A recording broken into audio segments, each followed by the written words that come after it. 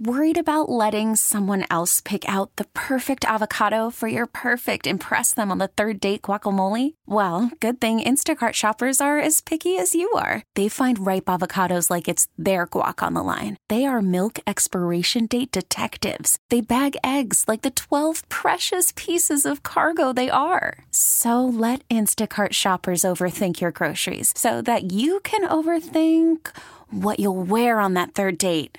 Download the Instacart app to get free delivery on your first 3 orders while supplies last. Minimum $10 per order. Additional terms apply. The Crisis Next Door, a weekly report on the biggest conflicts around the world.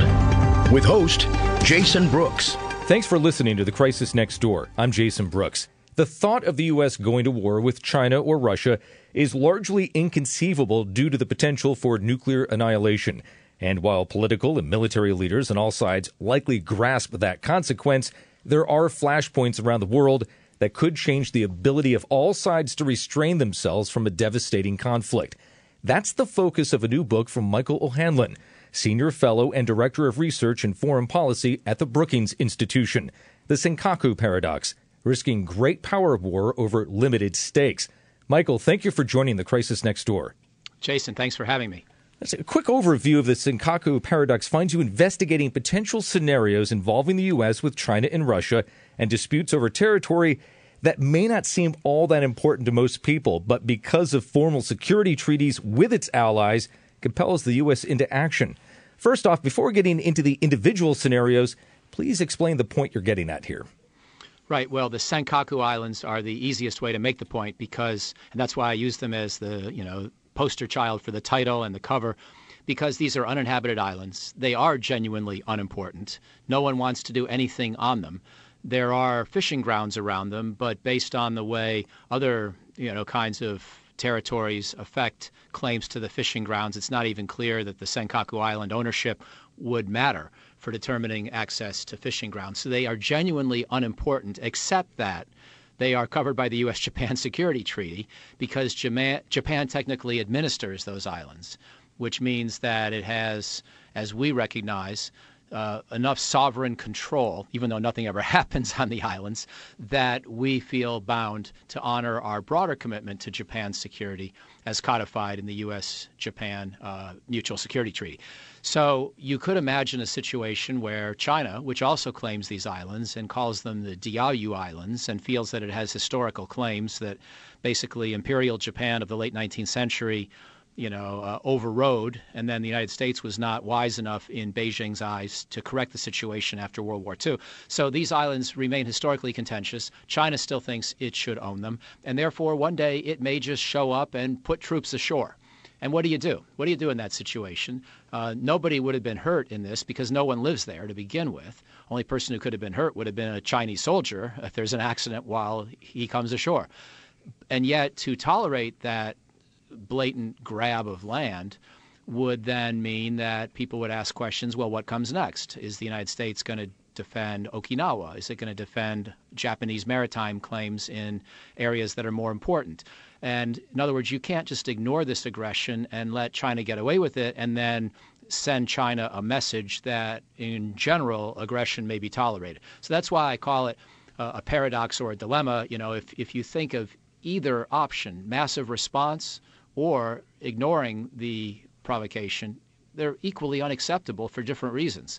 And so that's why I spend a lot of time in the book trying to figure out how to respond to that kind of a scenario with either China or Russia in the other half of the world, so to speak. Knowing that the U.S. and Japan have a security treaty in place, what would compel China to take these largely useless islands?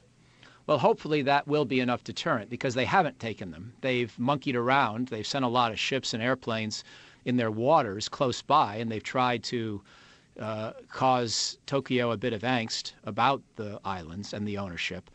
But on balance, they seem to have been deterred to not think it's worth it yet, which is maybe the number one argument against writing the book I just completed, because I may be trying to solve a problem that doesn't really exist. On the other hand, we know the Chinese contest the ownership of these islands, and the Chinese have to wonder, would the Americans really care enough to come fight for them? And so what I want to do is create some response options that don't involve firing the first shot against China in this kind of a scenario, and yet would be punitive enough that China would find the threat of that kind of an American response credible and not be inclined in the first place. In other words, if the chance of war over one of these islands today is 10%, I want to bring it down to 1%. I'm not comfortable with the chances of war remaining at 10%, even if that's pretty low.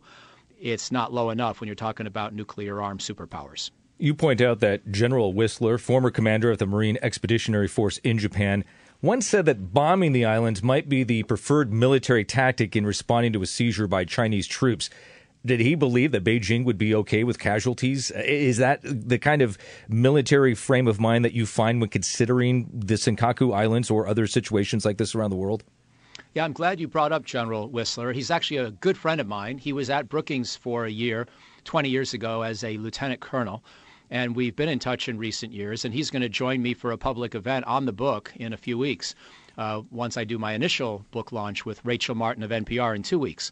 And General Whistler said, I believe, what he had to say, given the job he held at the time. He was the top Marine in the Asia Pacific.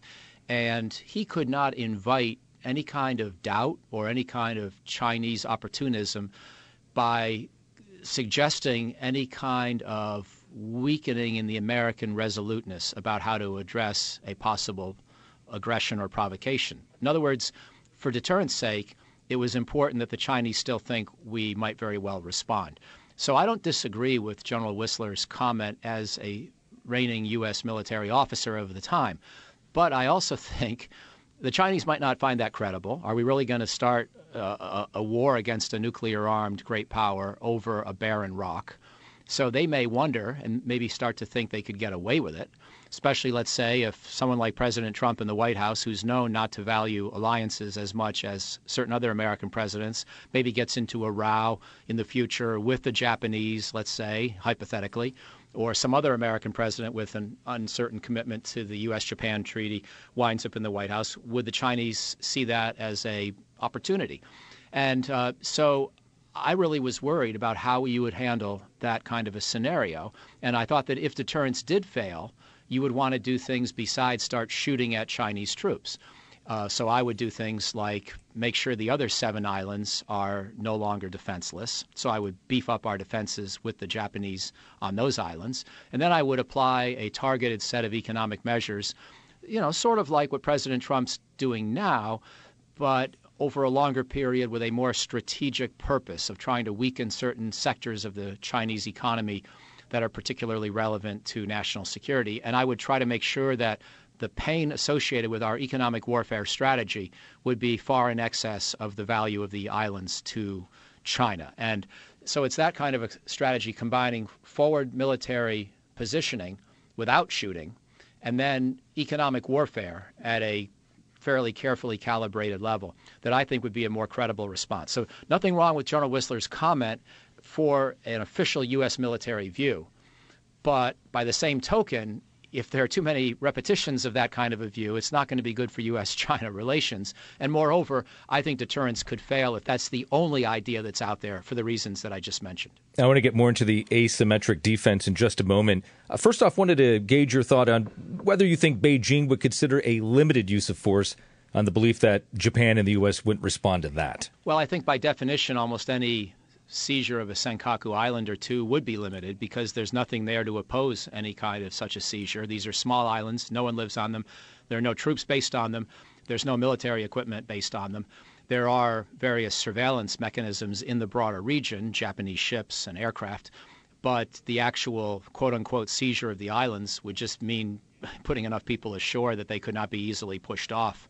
And so by definition, this scenario is one of very limited effort, and that's one more reason why I worry that it could happen. In fact, you could even imagine the Chinese doing it and not even announcing it as a military aggression, announcing it as, a ship got caught in a storm, and the sailors or the Chinese Marines came onto the Senkaku Island either to save themselves or to save this fishing boat that notionally was otherwise going to run aground, and then they just stay a while, and then they decide not to leave, and they keep giving double talk about when they're leaving.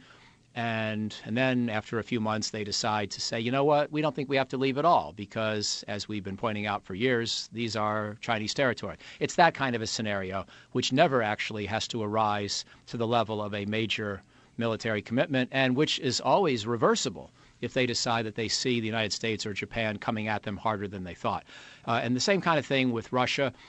With the Russia cases that I'm most interested in, there'd be a little bit more danger or difficulty of executing the initial aggression because I'm postulating here that Russia would seize not an entire Baltic nation like Estonia or Latvia, but just one or two small towns right over the border where they could say we're protecting Russian speakers, because the Russian speakers are about 25% of the population of either Estonia or Latvia.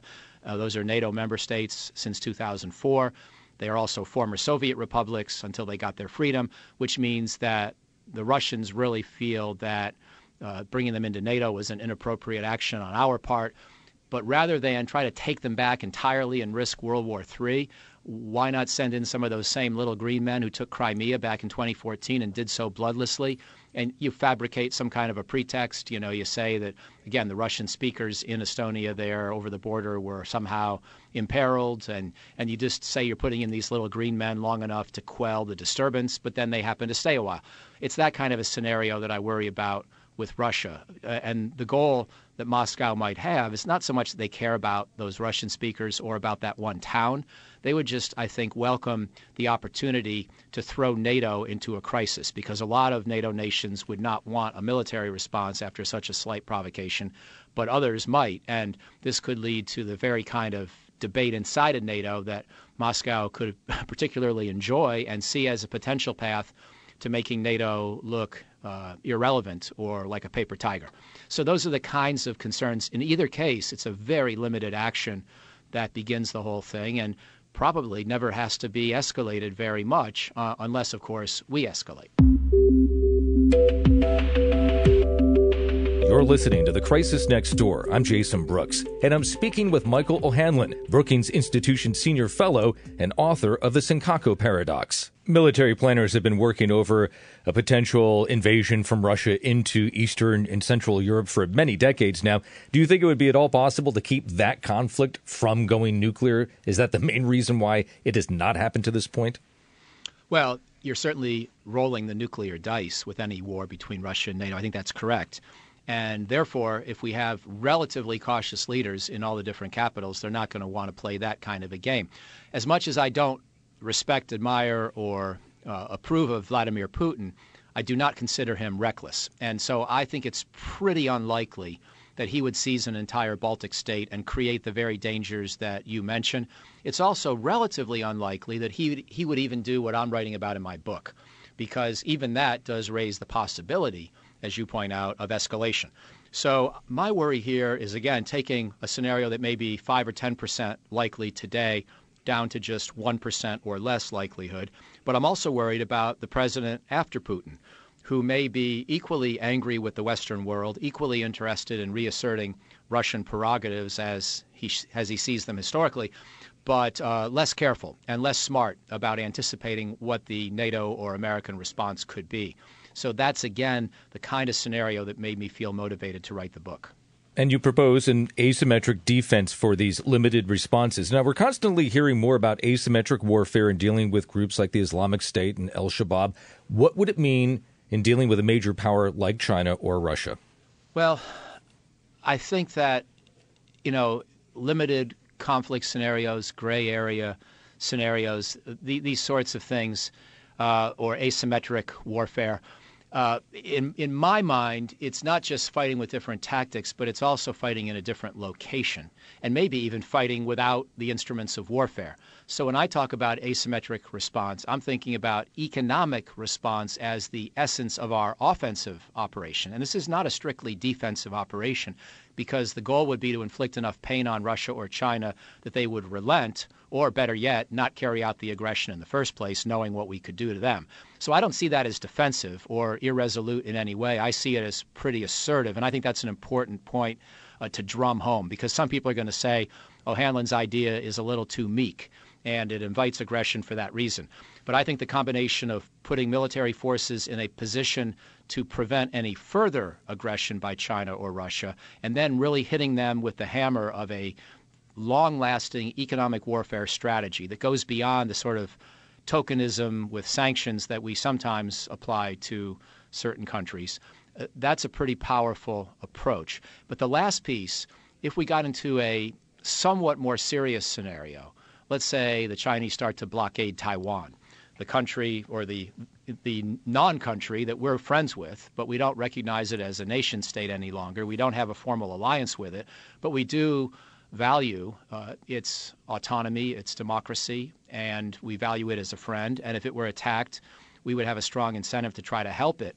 So if there were, let's say, a Chinese blockade of Taiwan, I might counter with an asymmetric response that also involved trying to deny China access to Persian Gulf oil by trying to impede the movement of a lot of the oil tankers coming out of the Persian Gulf and headed for China. So that would be another way of thinking about an asymmetric response, geographically distinct from the theater of the original aggression. How much does cyber warfare play into that asymmetric response? Yes. For one thing, we'd have to worry that the Chinese or Russians would use cyber attacks against us. And that's part of why I don't want to escalate to an all-out shooting war. I'm afraid of nuclear deterrence failing, but I'm also afraid of cyber attacks. And so I want to stay out of that realm as long as we can. But yes, we could certainly use cyber attacks against them as well. I'm hesitant to want to so-called fire the first shot in cyberspace because, again, I think our vulnerabilities are greater than Russia's and perhaps China's.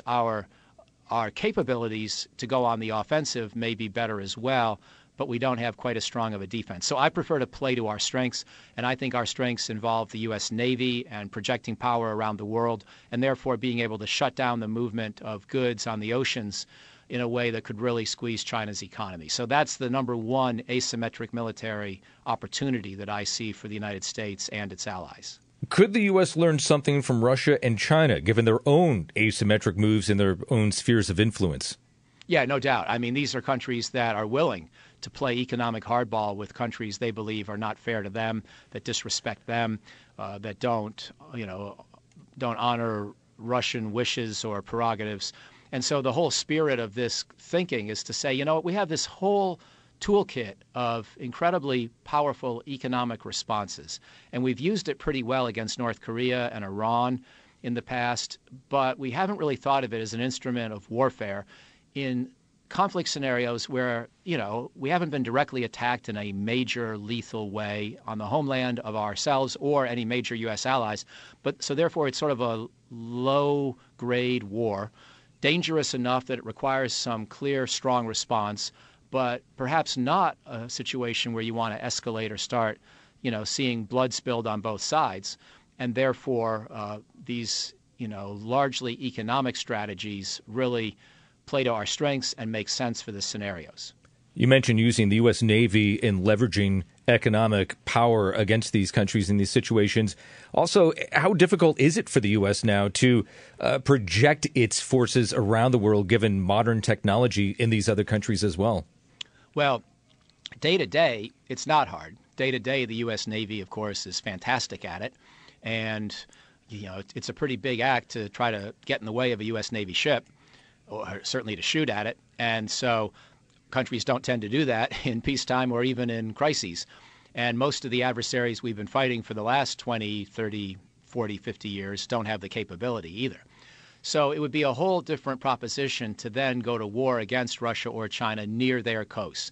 That's the category of conflict that I worry about, which does put big Navy assets, big Air Force airfields, and other such large, difficult to hide, immobile or slow kinds of capabilities at immense risk, especially in this era of modern precision strike weaponry and modern surveillance. There are certain steps we can try to take by having carriers move around, by jamming communications, by perhaps interfering with the operations of satellites. But there is so many ways, so many sensors out there, so many ways in which information can be obtained and shared about the movements of large assets, especially when they're coming into fairly predictable locations near Chinese or Russian borders. So it's that category of conflict where I really want to avoid having us with the need to escalate to major conflict. Also, when you start having a major conflict near the border of Russia or China, that's when they may get most nervous about their own regime survival and therefore consider escalating to nuclear weapons usage. So for a whole range of reasons,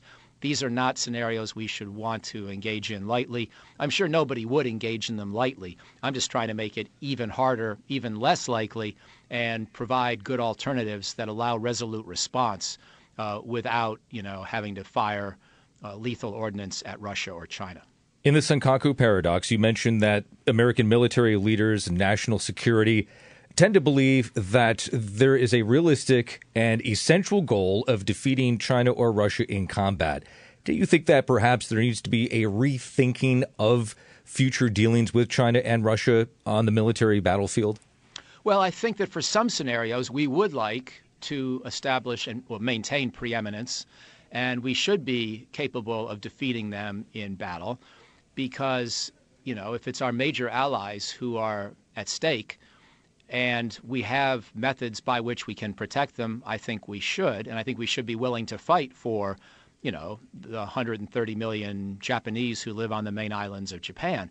So I'm trying to distinguish between that set of scenarios where I think there is really no room for wavering in our commitment, and then these scenarios where there is a much smaller provocation or aggression that just doesn't really seem to rise to the level of necessitating a lethal response against a nuclear-armed superpower like Russia or China. So, yeah, I do want to keep preeminence against them. And, yes, I do want to keep the ability to win some conventional fights against them. Let's say, for example, if China tried to invade the main islands of Japan, I would want to help Japan fight that to the death and stop it, and then China has the option of escalating to nuclear weapons use, I suppose. But China was also in this scenario the aggressor against the major population centers of a U.S. ally. To me, that's different, and that's one where we do have to be completely resolute. But barren rocks in the East China Sea, that's a different kettle of fish. You also peer into your crystal ball and consider what the U.S. would be dealing with in 2040 with Russia and China based off of economic modeling for GDP and military spending. Doesn't sound like any of the scenarios would be more appealing at that time. Right. They would get worse, I think, because in the next 20 years, we might get some kinds of weapons like, let's say, directed energy laser weapons that mitigate certain vulnerabilities. But I believe the proliferation of robotics, of advanced sensors, of largely autonomous sensors, small satellites, ongoing cyber vulnerability, and then the advent of artificial intelligence, all of these things taken together will make it increasingly hard for large, big objects that are vulnerable to attack to approach the shores of a major adversary that has many different ways of detecting the movements of such assets, especially when you're in their geographic home field, so to speak. And so it's largely hypersonic weapons and missiles, robotics, satellites, artificial intelligence, these kinds of important trends in technology and weapons, I believe will help everybody, but they will help even more the country that's fighting near its own shores. So all the more reason we should want to be asymmetric, and all the more reason we should want to avoid getting into that war in the first place if we can possibly use our economic leverage against Russia or China. By the way, over the next 20 years, in terms of the economic trends, as I'm sure you realize, and all of your listeners too, of course, China is expected to keep growing and perhaps to even overtake the United States in overall gross domestic product. But China's still going to need to sell a lot of goods to the billion rich Western consumers who drive its economic growth in many ways. And it's still going to need oil and other assets from faraway lands, which continue to make China vulnerable to either economic boycotts and or naval operations that interrupt the movement of supplies in these sea lanes. So for that reason, I think the strategy holds up pretty well over the next 20 plus years, even as China gets richer and bigger.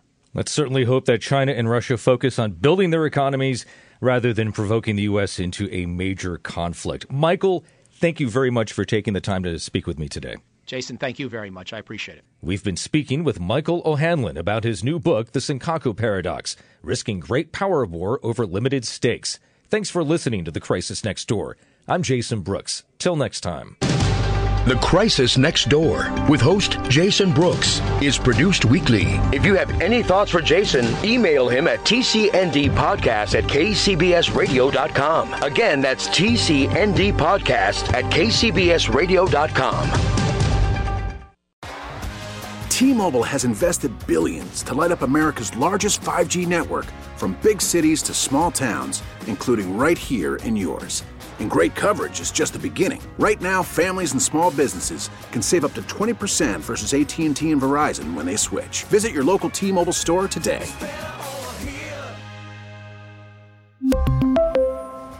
Plan savings with 3 lines of T-Mobile Essentials versus comparable available plans. Plan features and taxes and fees may vary.